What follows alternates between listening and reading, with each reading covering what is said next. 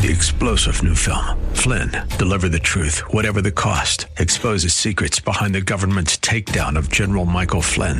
Flynn knew what the intel world had been up to. He ordered the first audit of the use of contractors. This set off alarm bells. He told the truth. He was the most dangerous person for Donald Trump to hire. They had to get rid of Flynn.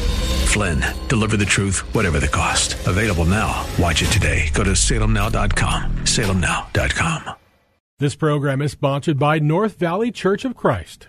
There's a message true and glad for the sinful and the sad. Ring it out, ring it out, ring it out, ring it out. It will give them courage new. It will help them to be true. Ring it out, ring it out, ring it out, ring it out. Ring out the word. Speed it away. Oh, land and sea. Send it today. Good afternoon, folks, and welcome back to another episode of Redeeming the Time. I am your host, Chris Macy, and I am the minister with the North Valley Church of Christ. Okay, so we're going to finally finish the book of Ruth. I apologize that I have not gotten back to look at chapter 4, but we are going to do that today. And we're going to start off with the saying, have you ever heard, the saying, you can't get there from here? We all have. We know this.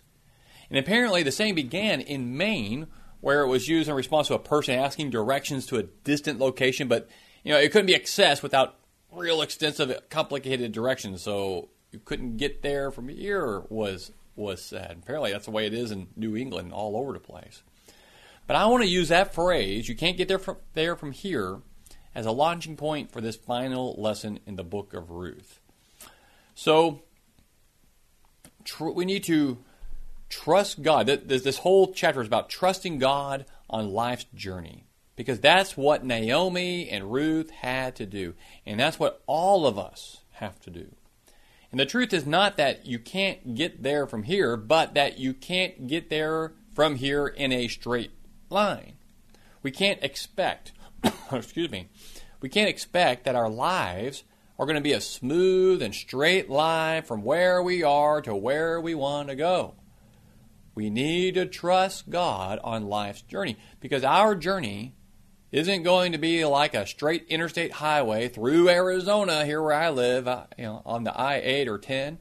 Rather, it's going to be like a highway through the Rocky Mountains. It is going to be a journey that has dead ends. It's going to be a journey with ups and downs. There will be turns and sudden stops. And this journey that Naomi and Ruth have found themselves on was a hard one, with mostly downs and what looked like dead ends. But one of the key lessons we learn from the book of Ruth is to trust God on life's journey. The setbacks that we experience in our lives may very well be the way that God is leading us to a place of favor and joy. Now, we started the series referencing the old hymn, God Moves in a Mysterious Way, because it encourages us to realize that, as the verse says, the clouds you so much dread are big with mercy and shall break in blessings. And judge not the Lord by feeble sense, but trust him for his grace. Behind a frowning providence, he hides a smiling face. Okay. So, as we have moved through the story of Ruth, we have seen that they experienced a series of setbacks, right? Chapter 1, Naomi and her husband and two sons decided to leave their homeland in Judah on account of the famine. Then her husband died. Then her sons married Moabite women but had no children. Then her sons died, leaving two widows in the house of Naomi. And even though Ruth decided to stay with Naomi, chapter 1 ends with Naomi's bitter complaint. I went out full, but the Lord has brought me back empty. Why do you call me Naomi, since the Lord has witnessed against me, and the Almighty has afflicted me? Chapter 2. Naomi began to have new hope because Boaz appeared on the scene as a possible husband for Ruth, but Boaz didn't propose to Ruth. He didn't make any moves in that direction. At least that's the way it seemed. So the chapter closed brimming with excited hope, but also with great suspense and uncertainty about how all that might work out. Chapter 3, Naomi suggested that Ruth make a risky move in the middle of the night. So according to the plan, Ruth went to Boaz on the threshing floor and said, in effect, I want you to spread your wing over me as my husband. Boaz, pleased by Ruth's proposal, said he would be happy to be her husband, but there was another man who, according to Hebrew custom, was ahead of him and had to be given the first opportunity to be the kinsman redeemer. Boaz promised Ruth that he would take care of the matter first thing the next day, and that she would have a husband, either him or the other kinsman redeemer. So chapter 3 ended with the cliffhanger. But now, here's the exciting conclusion to the story of Ruth, and it begins chapter 4, verses 1 through 4. I'll read it. Now Boaz went up to the gate and sat down there, and behold, the close relative of whom Boaz spoke was passing by. So he said, Turn aside, friend, sit down here. And he turned aside and sat down. He took 10 men of the elders of the city and said, Sit down here. So they sat down. Then he said to the closest relative, Naomi, who has come back from the land of Moab, has to sell the piece of land which belonged to our brother Elimelech. So I thought to inform you, saying, Buy it before those who are sitting here, and before the elders of my people. If you will redeem it, redeem it. But if not, tell me that I may know, for there is no one but you to redeem it, and I am after you. And he said, I will redeem it. Oh, man. Now, when the Bible says that Boaz went to the gate of the town, we need to understand that the gate of an ancient town was very different than what we picture when we think about gates. It wasn't like a gate at a chain link fence, nothing like that. It was more likely a large rock structure that was built into the rock wall that surrounded the city.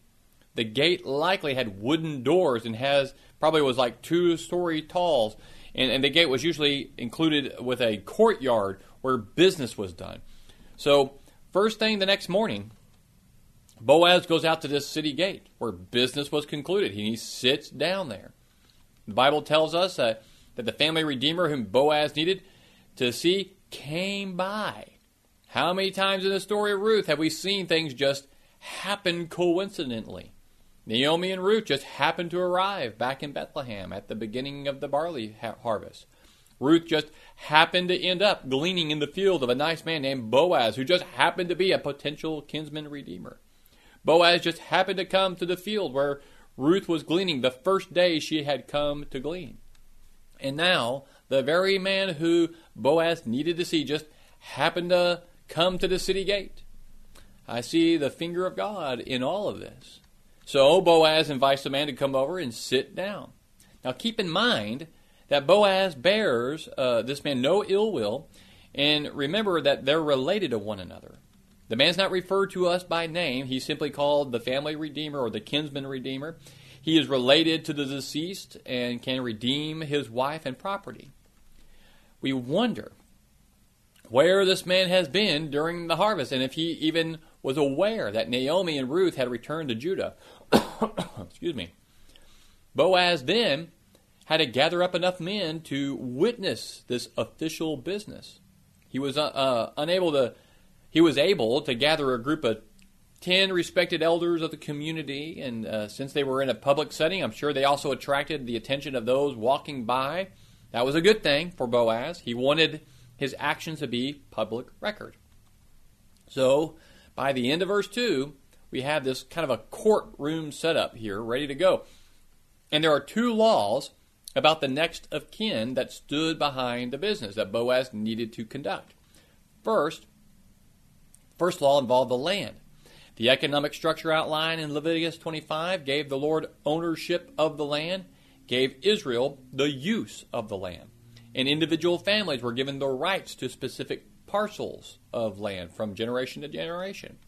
The use of the land could be sold for a number of years, but the year of Jubilee law and the kinsman redeemer law provided ways for the land to return to the family to whom it originally had been given. The second law involved legacy. If a man died without an heir, his brother was to marry the widow according to the law of the Levirate marriage that we've explained in this series before. So the first son would be the heir of the deceased man, and he would perpetuate his name and inherit his property rights. Boaz decided to start the proceedings with a discussion about the land rather than the legacy. Now, this is the first mention of Naomi's land in the book. We had no idea that Naomi's that she had the land, although we should have, because all of Israelites were given a portion of land. We are also not told if anyone had been farming the land, or whether it had been harvested, or why the land had provided no support for Naomi and Ruth. The death of Naomi's husband had left the land in limbo. There was no child to inherit it, and Naomi could do nothing with it. There is the possibility that Naomi's husband had sold the temporary rights to the land when they moved to Moab. Maybe, we don't know. If so, the family of Naomi's husband had a legal right to be first in line to buy this land back and pass it to a male heir. To our dismay, the kinsman said at the end of verse 4, I will redeem it. But we don't want him to redeem it, do we? We want Boaz to do it. So there seems to be a setback. And the irony of the setback is that it is being caused by righteousness. This man was just doing his duty. By redeeming the land, he was supposedly helping Naomi out and acquiring some good land in the process. So just when we are about to cry, oh no, stop the story, that's when Boaz brings up the next question about legacy. Specifically, Naomi's widowed daughter-in-law. Look at verses 5 and 6. If you got your Bibles, I'll read it. Then Boaz said, on the day you buy the field from the hand of Naomi, you must also acquire Ruth the Moabitess, the widow of the deceased, in order to raise up the name of the deceased on his inheritance. The closest relative said, whoa, I cannot redeem it for myself, because I would jeopardize my own inheritance. Redeem it for yourself. You may have my right of redemption, for I cannot redeem it. That's to our great relief, right? The kinsman says he can't redeem it. He encourages Boaz to do it. I think he quickly realized how Ruth changed the equation and the transaction. If he purchased the land and fathered a son by Ruth, then the land he purchased would go to the child. And it may even jeopardize his own inheritance. So apparently maybe he didn't have a child of his own. And this would mean that he would have spent money to purchase the land, and he would have to spend money caring for Naomi and her family, but then lose the right to the land. So ultimately, that's not the best transaction if you're just thinking about economics. So with all that in mind, he gave up his right to be the kinsman redeemer. All right. Ultimately, Boaz wasn't interested in the land, though. We know that. He's interested in Ruth, and he was interested in taking care of Naomi as well. So let's take a look at his intentions, verses 7 through 12. Verse 7. Now this was the custom in former times in Israel concerning the redemption and the exchange of land to confirm any matter. A man removed his sandal and gave it to another, and this was the manner of the attestation in Israel. So the closest relative said to Boaz, buy it for yourself, and he removed his sandal. Then Boaz said to the elders and all the people, you are witnesses today that I have bought from the hand of Naomi all that belonged to Elimelech and all that belonged to Chilion and Mahlon. Moreover, I have acquired Ruth, the Moabitess, the widow of Mahlon, to be my wife, in order to raise up the name of the deceased on his inheritance, so that the name of the deceased will not be cut off from his brothers or from the court of his birthplace. You are witnesses today. All the people who were in the court and the elders said, we are witnesses. May the Lord make the woman woman who is coming into your home like Rachel and Leah, both of whom built the house of Israel. And may you achieve wealth in Ephrath and become famous in Bethlehem. Moreover, may your house be like the house of Perez, whom Tamar bore to Judah, through the offspring which the Lord will give you by this young woman. The author of Ruth realizes that many of the later readers, especially us today, would not be familiar with the sandal practice. So he explains the ritual. It's like an official handshake or signing on the dotted line. I find it to be a little odd. I would not want somebody to hand me their used sandal. I think, well, that's what they did. So Boaz called upon those present to be witnesses, clarified in detail what he was doing and by purchasing the land, marrying Ruth to perpetuate the deceased man's name. People accepted their role as witnesses, agreed upon the upcoming marriage of Boaz and Ruth, and they even offered a blessing upon them. How wonderful is that? So our story has many twists and many turns, a lot of ups and downs, but concludes with something along the lines of, and they lived happily ever after. We don't get that much, do we? We don't see that much in our stories when it comes to men and women here on earth when we're reading through the Bible. Not too much, and they lived happily ever after. Although we will live happily ever after for us Christians in the next life. But look there in chapter 4, verses 13 to 17. So Boaz took Ruth, and she became his wife, and he went into her, and the Lord enabled her to conceive, and she gave birth to a son. Then the women said to Naomi, Blessed is the Lord, who has not left you without a redeemer today.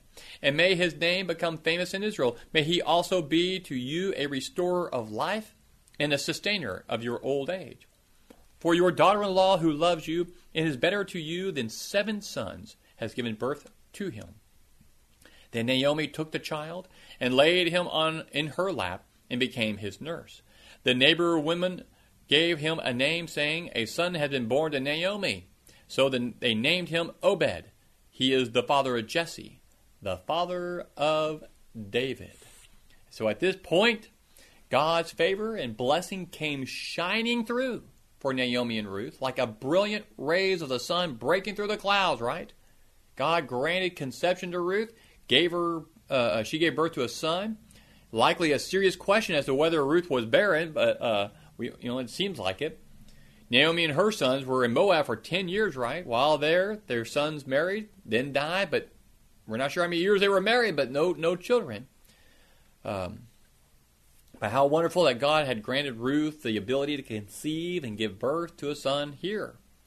And as I said in the beginning of the lesson, we can't expect that our lives are going to be smooth and straight from where we are and to going wherever it is, or to going to where we want to go. We always have one curve after another, ups and downs. We don't know what's coming around the bend or over the next hill. And so you and I, we need to be trusting God on this life's journey. And did you notice how the child wasn't only important to Boaz and Ruth, but also to Naomi? I love this picture. Here's Naomi. She's sitting there with her grandson on her lap, helping to raise him. That's great. The story begins with Naomi's loss, but it ends with Naomi's gain. It began with death, and it ends with birth. The women of the neighborhood like to say, a son had been born to Naomi. But wasn't he born to Ruth? Why say he was born to Naomi? Well, they said it to show that what Naomi had said in chapter 1 was not true. The Lord had not brought her back empty. Like Naomi, we all need to learn to wait and trust in God. Because in the end, all of our complaints against God will prove untrue. Ruth was written to help us to learn to trust God, even when the clouds are so thick we can't see what God is up to, and we wonder if God is even there, like Naomi, right? Let's be reminded of the fact that it was God who acted to turn each setback into a stepping stone to joy, and that in all of our bitter providences, it is God who is plotting out for our good. But this sweet story is a lot more than just a story of an old grandmother hugging a new grandson in a Judean village. The grandson's name was Obed, who was the father of Jesse. And Jesse was the father of the future King David. And so we begin to realize all along something far greater was taking place beyond what anyone could imagine. God was not just, plotting for the temporal blessings of a few Jews in Bethlehem. Rather, he was preparing for the coming of the greatest king that Israel would have, David. And the name of David carries with it the hope of the Messiah, the new covenant peace with God, righteousness and freedom from pain and crying, and grief and guilt and death. Now, I don't want to suggest that the book of Ruth guarantees that all people who experience trauma find the same kind of return to happy normalcy. Elimelech and his 2 sons and all of the other people who may have died during the famine of Judah experienced untimely deaths. We live in a world of hardship and heartbreak, a world of hatred and bitterness, a world of violence and abuse, selfishness. All these things lead to suffering and questioning, and God wants us to bring that suffering and those questions to Him. Sometimes God takes the suffering away. Other times He simply helps us bear up under it.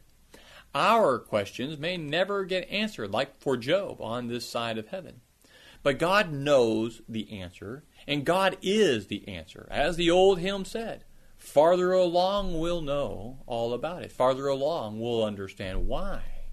We'll understand why.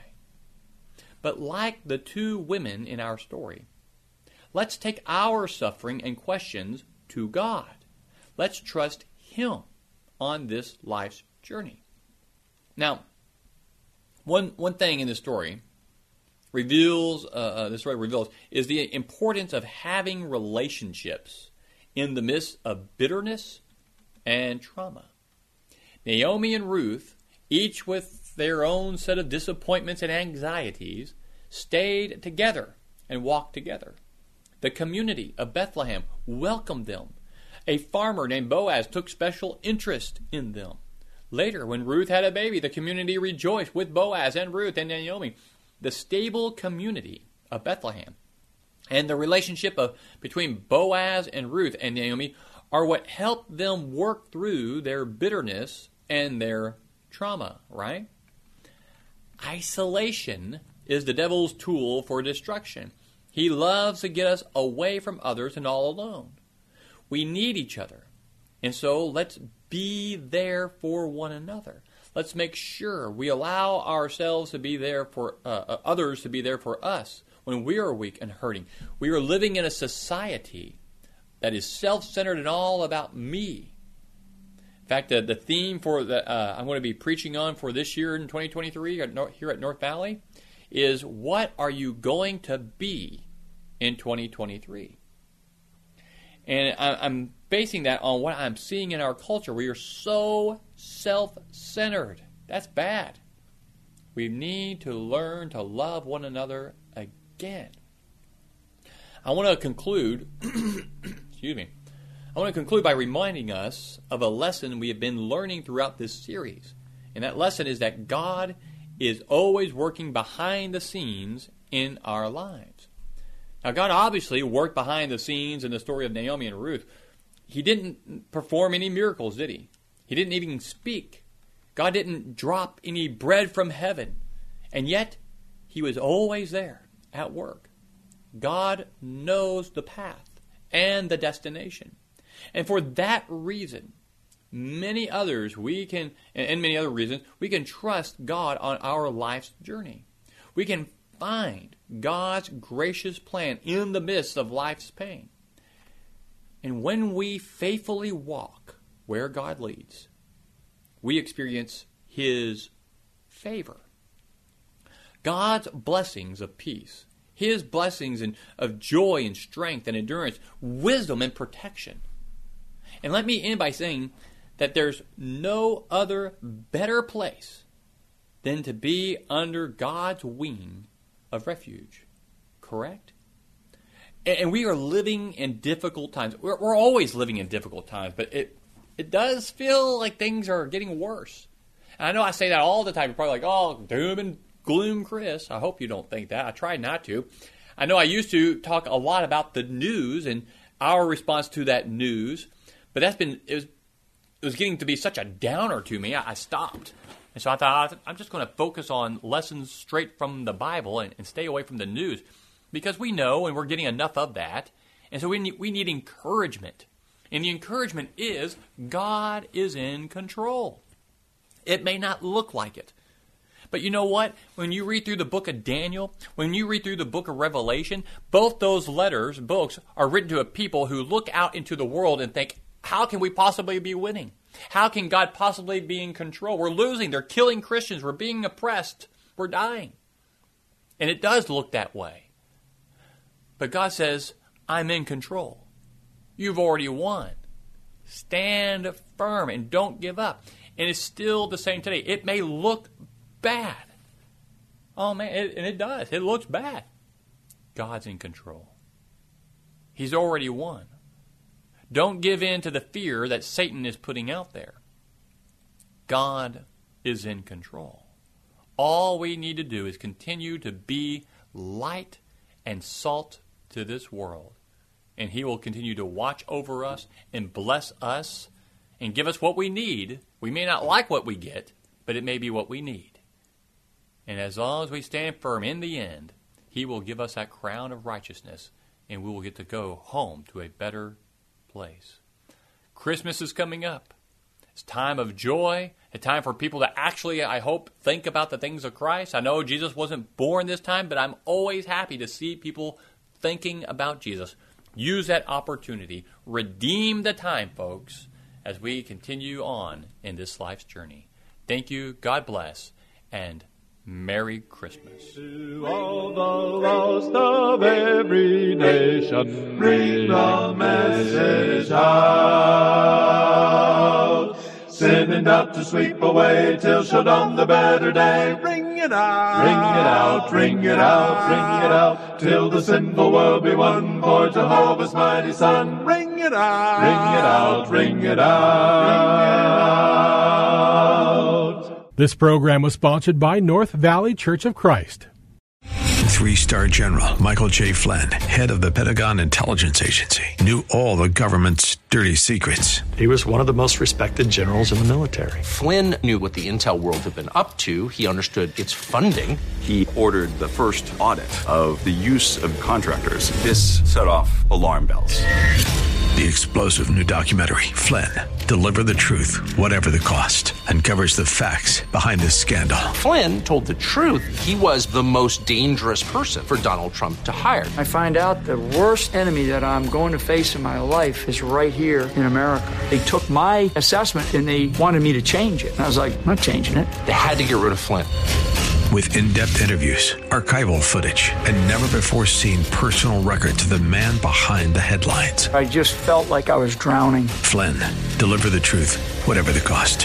Available now. Watch it today. Go to salemnow.com. salemnow.com.